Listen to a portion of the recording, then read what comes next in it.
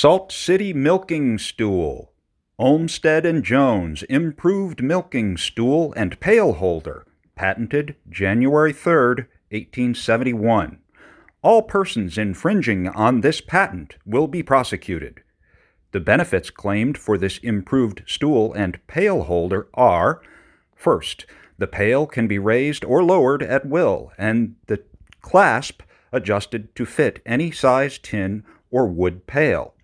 Second, the pail can be held nearer the bag of the cow so that the milk will not be lost by spraying, as is frequently the case when the pail rests on the ground. Third, it keeps the pail from being soiled on the bottom with barnyard filth and obviates the necessity of holding the pail between the knees or feet. Fourth, with this pail holder, it is impossible for the milk to be spilled by the cow starting or kicking while being milked. We manufactured the stools and can supply any quantity wanted promptly. This is the cheapest and simplest milking stool and pail holder in the world. No false seat and no coil springs to get out of order, but merely a stool, band, and lever. We sell the stools. Town, county, or state rights. Parties wishing to purchase rights will be liberally dealt with. Address: Olmsted and Jones, Syracuse, New York. He'd fly through the air with the greatest of ease, a daring young man on the flying trapeze.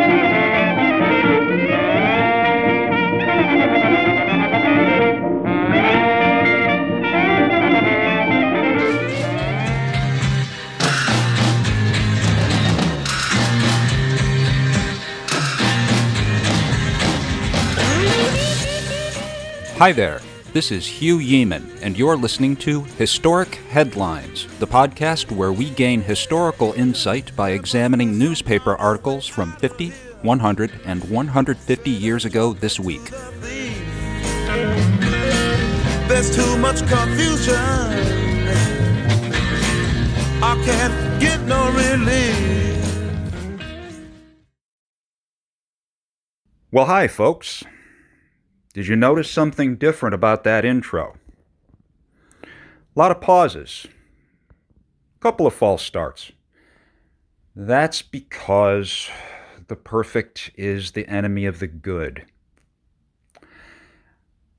If this is your first time joining me, you may not realize this, but I haven't put out a podcast episode since the spring of 2019. I have a toddler. That's only part of it. That's really only an excuse. I've known since long before she was born that the primary obstacle between me and having a good podcast is my trying to make it perfect.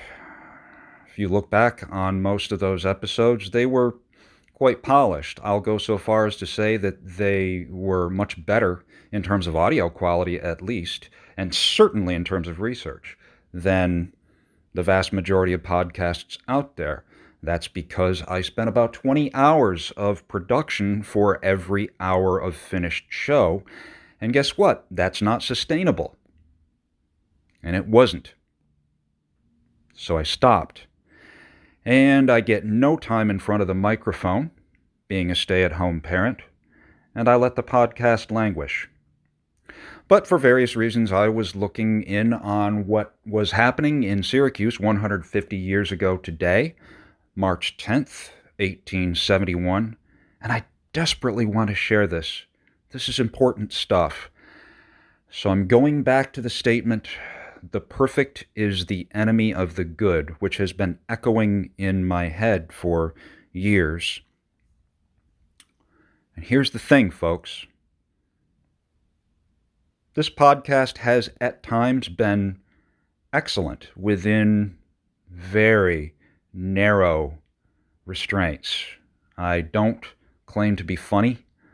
I don't claim to be particularly smart, but again, it was well researched, and from an audio perspective, it was polished, but it's never been a good podcast because it's not from the heart, it's not off the cuff, it's just too edited. And in order for this podcast to ever be good, I've always known it's going to have to suck. So, this is me doing a podcast episode which is going to suck. I hope you bear with me. I don't know if it's going to take me Malcolm Gladwell's 10,000 hours for it to be good. I hope it doesn't, but it's going to have to suck before it can be good. So, here we go. The Syracuse Daily Journal, Syracuse, Friday evening, March 10th, 1871. Let's jump right into some national news. Anarchy in Kentucky. Kentucky deserves to be mentioned in the same category with North Carolina and South Carolina in point of insurrectionary movements and opposition to the provisions of the Constitution as amended since the rebellion closed. That state is an unmitigated disgrace to the Union. Worse than that, it is a positive danger. Had Kentucky been made the threshing floor of the rebellion, as was the state of Virginia, it would not now be the scene of refractory and treasonable acts, such as have struck horror into the minds of order-loving citizens.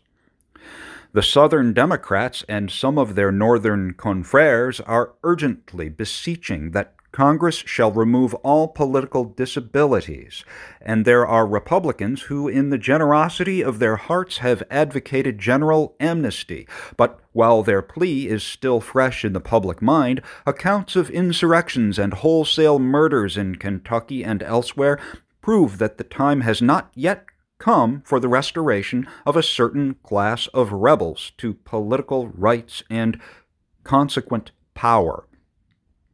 A little more than a month ago, the colored mail agent on the Louisville, Frankfort, and Lexington Railroad was attacked by a body of armed marauders. The consequence was the United States mail agent was obliged to call upon the federal authorities to protect the mails on that route, and for several days a bodyguard of United States troops accompanied the agent. At last, the Ku Klux made such strong threats that they would clean out the agent and the soldiers. The Postmaster General ordered that the mail should be discontinued on that route until further orders to the contrary should be given. The Postmaster General has taken the right course to bring the state authorities to some kind of action which will repress disorders of this kind, if of no other. The discontinuance of the mail route on the Louisville, Frankfort, and Lexington Railroad will greatly discommode the people of Kentucky, and they will possibly bring a sufficiently strong pressure to bear upon the legislature to induce that body to pass measures that will enforce order and safety. The Louisville Courier-Journal, a Democratic newspaper, frankly says, "But while we are sorry to see the United States government discommoding the innocent multitude in a vain effort to punish the guilty few, we are not at all disposed to relieve our own state government from a share in the responsibility for this state of things." Gibson, the same colored mail agent who has been driven from the Lexington route, served for months on the Lebanon route, and though that route lay through Democratic counties, there was not the slightest symptom of disorderly or unseemly opposition to the appearance of a Negro as mail agent. That such opposition has shown itself with impunity on the Lexington route, and that the legislature has made no serious attempt to render such acts as the North Benson raid dangerous to the perpetrators, is certainly to be deplored. But there is room to hope that the evil will finally work out its own remedy. Their success against the United States government and the encouragement they derive from the non-action of the state legislature will at last encourage these gallows birds to add to their lowly victims some prominent citizen whose murder will arouse the whole state to vengeance. They have already made threats against some of the best men in the legislature, and unless that body awakes to its duty, there will soon be a startling culmination to those outrages. Nor is this instance which we have given either the worst or the only one in Kentucky. Judge Pryor of that state, in referring to the dangerous secret organization in Kentucky, said that Negroes had been shot down in his own district by armed men in disguise, that white men had been lacerated with the lash under the judgment of secret courts, a deed as dark as the covering that hides their faces from the victim's view, and that judgment is pronounced at the silent hour of night by a judge whose judgment is either executed by a rope around the neck or a lash upon the back. Judge Pryor spoke the truth when he said that public sentiment, with the aid of the legislature and the courts, alone can check this awful state of society. There is the difficulty. Kentucky has not a public sentiment, a legislature, nor a judiciary of the stamp which is needed, nor will that state have them until a public sentiment is forced into being by such a condition of anarchy as will compel the better class of citizens to arise in self-defense.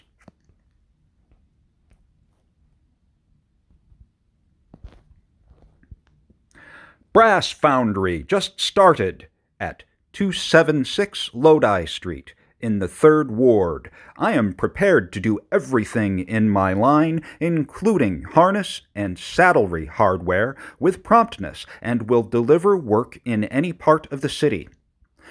Work done at reasonable rates and warranted. Orders are solicited. John Sank and Brother. All right, folks, so you see what I mean there? There were some pauses and false starts in that last article, but again, perfect enemy, yada, yada, yada. Anyway, I wanted to mention that article at least just because 1871 was halfway through the tragedy of Reconstruction.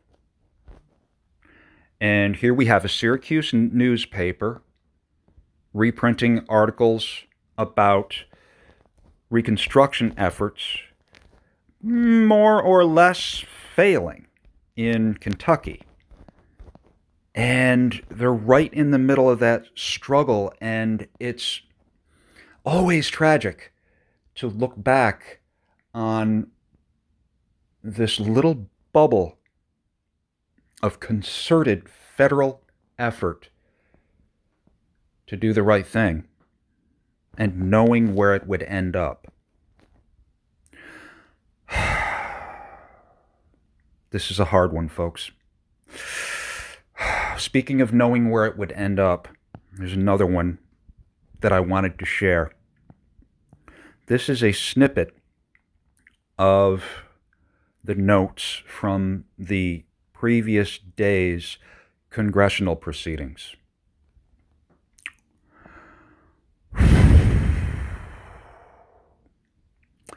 "42nd Congress, Senate, March 9th, 1871.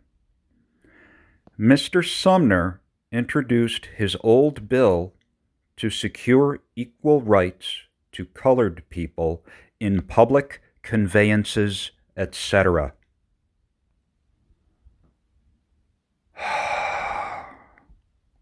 1871. Sumner, in case you don't recognize that name, one of the most important voices in abolition at that time, tried to secure equal rights to colored people in public conveyances. This is the kind of thing that breaks my heart, and it's why I do this, because these newspapers scream the question. Why? Why, for the following 100 years, did this country hit the pause button on civil rights? In the case of Reconstruction, the answer was pretty obvious, at least insofar as that the button, the rewind button got hit before the pause button. There was this peak around the late 1860s, early 1870s, where black people in the South had more civil rights than they were to have for the following century. And the easy answer is to say, well, people got bored. People got sick of putting all of that effort and money and energy into maintaining order in the South through federal troops, through laws, through all the struggle. And the guerrilla war that the South was still waging through the Ku Klux Klan and various other means, it worked. 6 years later, they would tie it all up with a bow. Federal troops moved out, and Jim Crow would begin. Lots of statues would be erected in the coming decades, peaking around 1911. And decades of nostalgia for the old South would settle in like a comfortable robe on the country. Not just the South. That's something for a future episode, but let me tell you, there's a lot of obscene articles about corn shucking and nostalgia for it. The corn shucking in the old slavery days when the Negroes were happy. That was all in the future. When a typesetter put everything I'm reading to paper, halfway through Reconstruction, halfway through that tragedy.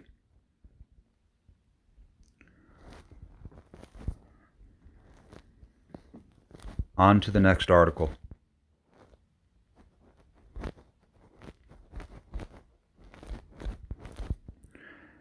Now this one, it's going to be more boring, but please stick with me because this is actually the main reason I wanted to share the contents of this newspaper today. Because it's all about the meta of the internecine struggles between newspapers at that time. Not just partisanship, not just Republican versus Democrat, but engaging in squabbles between newspapers and their own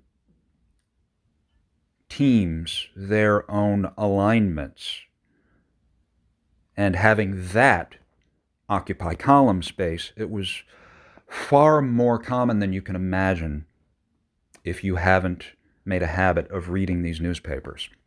Anyway, Friday evening, March 10th, 1871, Mr. Sumner's removal. The Republican senators have decided by a vote of 26 to 21 that Senator Sumner shall be superseded in the chairmanship of the Committee on Foreign Relations by Senator Cameron. This action is preeminently wise, notwithstanding that Mr. Sumner's friends will protest against it, admitting that Mr. Sumner has performed valuable services for the Republican Party during his lifetime, admitting that up to a certain date he was of great use to the country on the Committee on Foreign Relations, and admitting that to a certain point his abilities should be recognized. Yet it by no means follows that Senator Sumner should have a life lease of the position held by him on the Foreign Relations Committee, if he has assumed such an attitude on foreign questions as to be in opposition to the prevailing sentiment of the Republican Party and of the administration. That he has taken such an attitude cannot be denied. Conclusions in relation to the action of the senators, which substitutes Mr. Cameron for Mr. Sumner on the Committee on Foreign Relations, should be formed by the exercise of common sense instead of the jaundiced influences of prejudice. At the beginning of President Grant's administration, Mr. Sumner undertook to forestall any policy which the President might have concerning our relations with Great Britain, and to Sumnerize the administration on that subject by declaring policy in a speech the ground of which was not practicable nor in accord with either the dominant public sentiment or the views of the administration. Mr. Sumner's views on the British international question were not the views of the Republican Party, and the Republican press very generally declared that they were not. But, in deference to Mr. Sumner's wishes, the President appointed Mr. Motley as Minister to England with the express understanding that he should represent the administration, not Mr. Sumner. But no sooner had Mr. Motley reached London than it became evident that he was carrying out Mr. Sumner's policy so far as he could without openly disobeying the instructions of the government which he represented. The history of Mr. Motley's diplomacy was laid before our readers a few weeks ago at the time when the Fish-Motley correspondence was published. That correspondence showed that the administration was determined to treat the variances between itself and Mr. Sumner in the most delicate possible manner so as to avoid collision. But Mr. Sumner was disposed not to be in accord with the administration unless his policy were followed, and Mr. Motley were allowed to remain at the British court. He exhibited his hostility to the President in his late speech against the San Domingo Commission, which for virulence and invective has not been equaled for many years. The charges made by him on that occasion placed the President in a humiliating position. Had they received credence from the public, they would have done irreparable injury to the President, for they virtually pronounced him as an official jobber.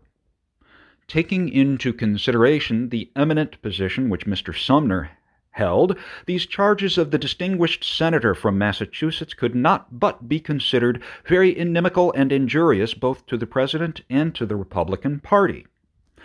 Let us look at the condition of our relations with Great Britain at the present time. A High Commission is in session in Washington, considering the subjects that have been brought in question between the United States and Great Britain within a few years. It is of the utmost importance that the work of that commission shall not be impeded by influences which will perhaps prevent its amicable and honorable consummation. Our relations with Great Britain are most sensitive, and the position of Mr. Sumner on the Committee of Foreign Relations, according to his already expressed views, would very likely be used to defeat a treaty which might be adopted by the Commission, in case such treaty were not patterned after Mr. Sumner's policy. The defeat of a treaty with Great Britain would be exceedingly disastrous to this country in the long catalogue of complications which would directly arise. The Syracuse Standard makes an ungracious attack on the administration and the 26 senators who voted for Mr. Sumner's removal. Says the Standard, the 26 senators have done a foolish, if not a disastrous, act. We shall not impute dishonorable motives to them, although the expressed anxiety of the President to accomplish Mr. Sumner's removal will give rise to ugly surmises concerning the use and acceptance of the patronage of the government to accomplish the scheme. The President himself, if report be true, has been exceedingly lacking in dignity in thus warring upon the senator. The Standard's malignity cannot be concealed under its intended ambiguous expressions. That paper virtually charges those senators who voted against Mr. Sumner with bribery and charges the President with an undue use of the federal patronage. That is what the Standard's language means, notwithstanding its attempts to fortify itself against such an imputation by saying, "We shall not impute dishonorable motives to them." In what respect, we ask the Standard, have the President and the 26 senators been guilty of those acts which will give rise to those ugly surmises? And how has the President been exceedingly lacking in dignity in declaring a chairman of the Foreign Relations Committee who is not a bitter and avowed opponent of the administration's foreign policy? Do not the people look to President Grant for the settlement of our claims with Great Britain? If he fails to arrange a settlement, will they not hold him to a strict accountability? And now that the High Commission is considering the international claims, is it fair and manly to make such attacks upon the President? The Standard asserts that Charles Sumner's friends will not tamely submit to this attack upon him, that they will have a personal grievance to avenge, and in avenging it, the Republican Party must more or less suffer in its organization, and that it is quite questionable, indeed, whether Mr. Sumner and his friends may not quite as plausibly claim to be the Republican Party as those senators who bask in the beams of executive favor. Are we to understand the Standard to say that Mr. Sumner's friends will sacrifice principles for the man? Charles Sumner has many admirers, but we do not believe that Republicans will follow him in his obstinate opposition to the administration. The administration has used its best efforts to avoid the necessity for this removal of Senator Sumner. But that gentleman has forced the issue, and upon him rests the responsibility. Eating saloons. Brigham Saloon, corner Railroad and South Salina Streets. Regular dinner from 12 to 3 p.m., 40 cents. Regular warm supper from 6 to 8 p.m., 40 cents.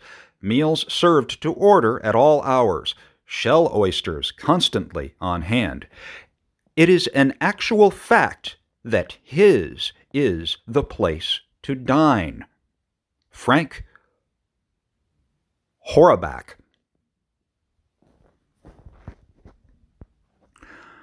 So, again, the reason I read that last article is to show you the level of squabbling between newspapers at the time, and to step back and point out that it's not just a matter of team sports between newspapers. The media, and again, I'm going to drive home this point again and again, so get used to it, all media was social media. There's nothing new under the sun. The media of 1871 was engaged in a complex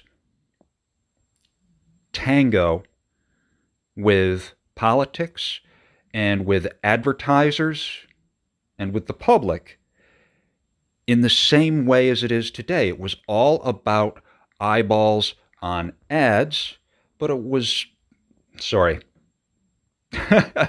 I can't very well say it was all about eyeballs on ads and then go on to say it was also about, but to a greater or lesser extent, all newspapers of the type that I tend to focus on, not for instance the Boston Liberator, because that was privately funded, but newspapers like this made their revenue on ads.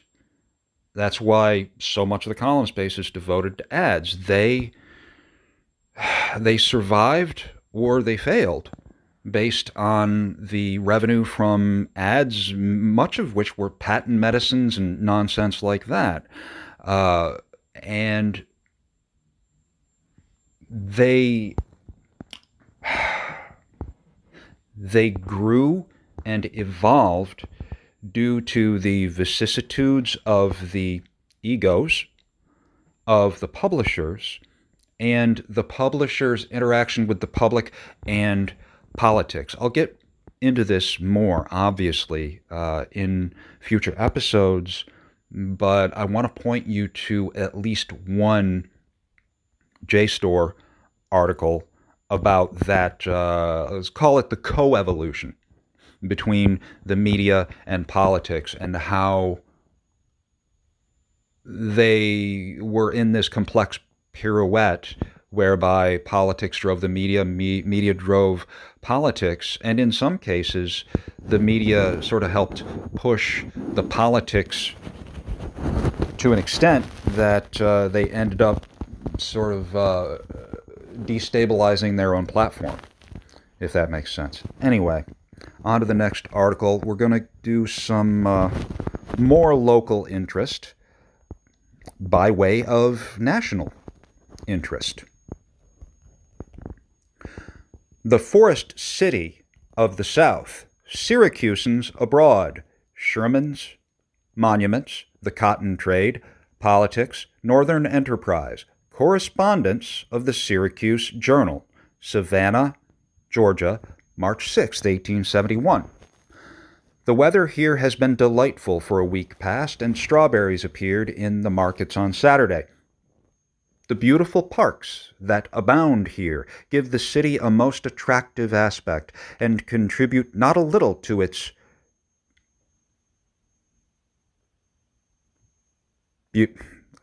healthfulness, for the surroundings of Savannah suggest malaria and fevers in abundance. In the original plan of the city, provision was made for broad streets and goodly-sized parks at the intersections of these streets, and the plan has been strictly adhered to in the subsequent extensions of the city. The magnificent old trees of live oak that all these parks and the broad streets that fill these parks and the broad streets have very properly given to the city the title of Forest City. Syracusans arrived. Last Thursday, Mr. Giles Everson and family came on from Jacksonville and spent a day or two, going on to Charleston on Saturday. Albert Everson, who has been very sick during the winter, has improved very much in health and seems to endure well the fatigues of travel. On Saturday, Mr. N.F. Graves and Miss Farmer arrived from Florida. They have had a delightful trip up the St. Johns River and to other points of interest in Florida, and are in good health and exuberant spirits. They leave today for New Orleans by way of Macon and Mobile. From both these parties we hear that Mr. J.G. Wynkoop and family are still in Jacksonville, deriving much benefit from the genial climate of Florida. Sherman's movements.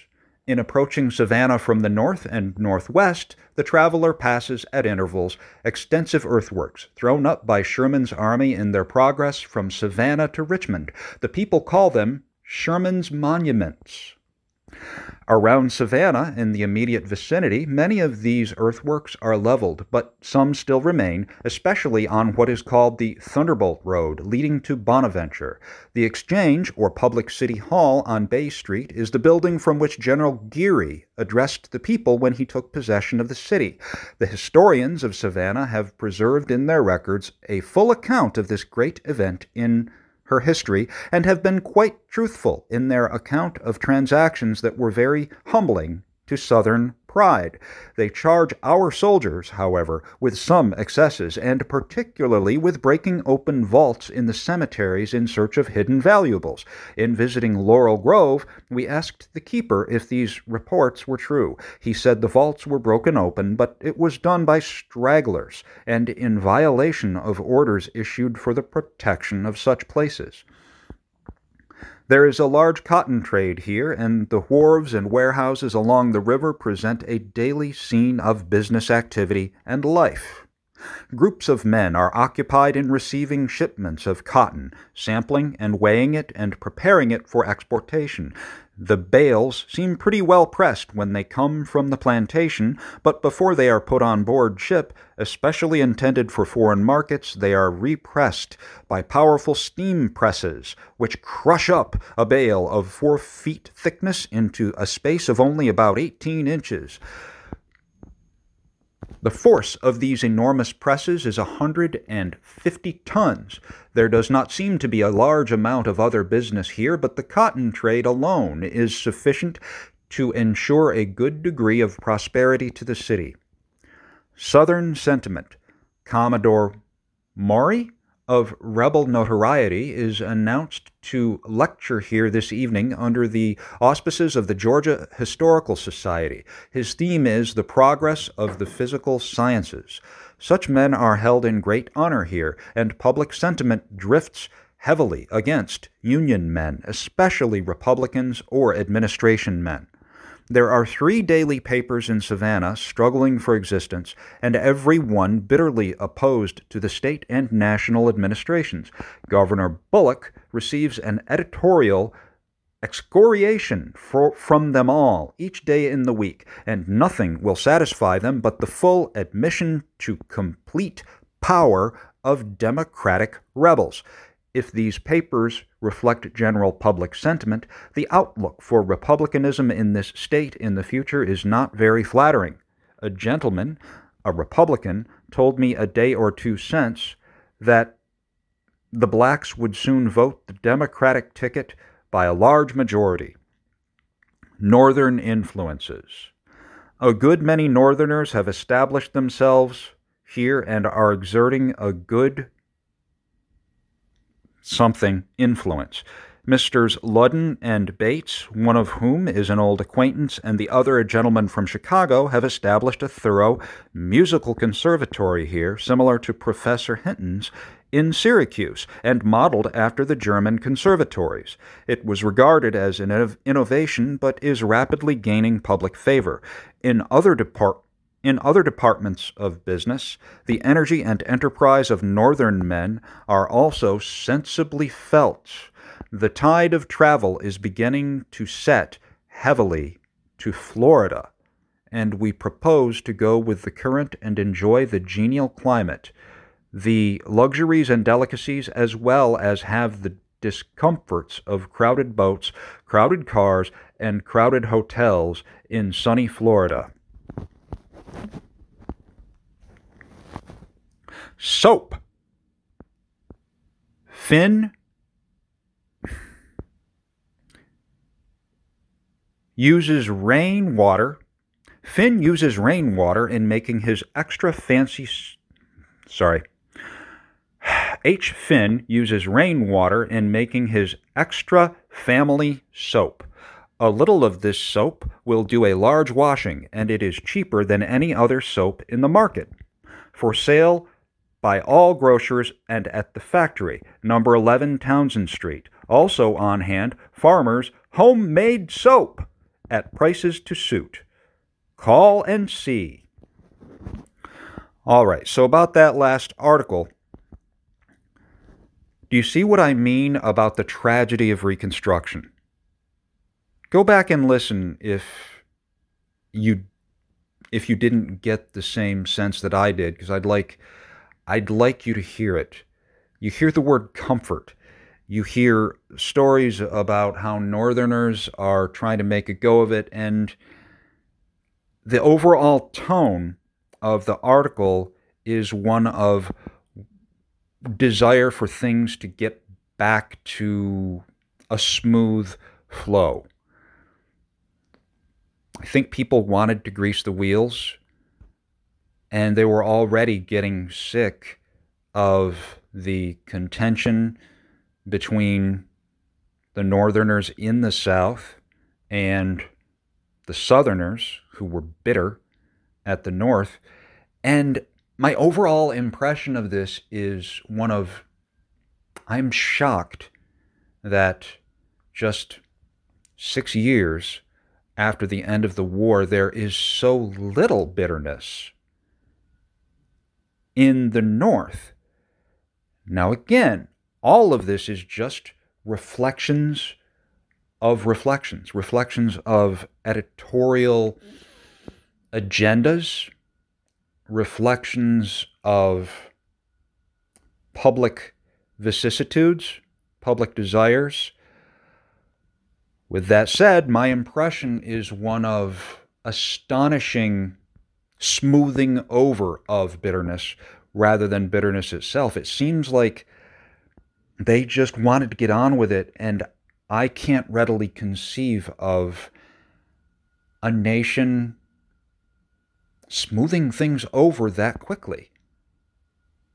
But if the newspapers are any indication, that's exactly what they were doing. Just 6 years after the war, they were forgetting all of the bitterness and pain and loss that they felt, and they just wanted to get on with it. That gives you some sense of the magnitude of whatever forces ended up scuttling Reconstruction.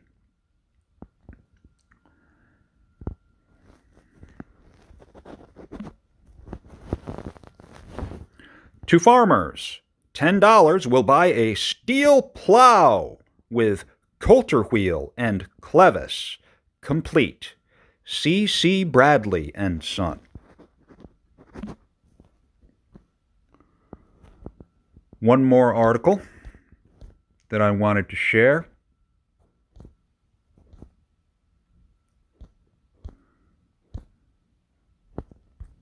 Nope, I lie. I think that was it. See, I told you this would have to suck. I did Anarchy in Kentucky, Mr. Sumner's removal, the Forest City in the... Yeah, okay. What I wanted to share before closing, because I forgot to share it at the time, was there was an extra reason why I wanted to talk about the Sumner article. And I'm going to include in the show notes a link to a JSTOR article about the conflict between Sumner and Frederick Douglass, because this is fascinating. Frederick Douglass went against a lot of folks' expectations at the time, and he went with the prevailing notions of the Republican Party rather than with Sumner, when Sumner went against the annexation of Santo Domingo. Now, this is particularly fascinating to me in light of what I talked about, that internecine conflict between newspapers. Here you have an article in the Syracuse Journal fighting with the Syracuse Daily Standard. Now, for some background, the Journal was... I hesitate because using words like conservative and liberal will get you in trouble when interpreting events of 150 years ago. But just bear with me. I'm painting with a very, very broad brush. The Journal was left of center, but it was nowhere near as far left as the Standard. So I find it interesting that there's this squabble between the Journal and the Standard, and the Standard is obviously digging in its heels real hard and just being all about Team Sumner at a time when Sumner was actually disagreeing with Frederick Douglass. That's interesting to me because the Standard had a long, storied history with Frederick Douglass. Frederick Douglass was one of the most potent forces for abolition, the Underground Railroad, everything surrounding those in the Syracuse area. And Syracuse was an enormous hub of abolitionist activity at the time. It was vitally important to the flow of runaway slaves to Canada, and it was a vitally important source of media output. I can't overstate just how far left the Standard was under the guidance of Moses Summers. I mean, hell, Moses was one of the primary driving forces behind the Gerry Rescue of 1851. Not only was he right there physically in the thick of things, without his guidance, between 1848 and 1851, the Standard would never have been such a potent organizing force for the abolition community within Syracuse, and the Jerry Rescue absolutely would never have happened. I'm convinced of that, given all of my research. Anyway, I think that's everything I wanted to share. If you've stuck with me through this ramble, then first of all, thank you. Second of all, hey, it can only get better from here. Thanks for listening. And until next time, seek context. This is Hugh Yeaman, and you've been listening to the Historic Headlines Podcast. Thanks, as always, to Tom Trinisky for all his fabulous work on FultonHistory.com. Without his free repository of old newspapers, this podcast wouldn't exist. Oh, he'd fly through the air with the greatest of ease, a daring young man on the flying trapeze. His movements were graceful, the girls he could please, and my love he stolen away.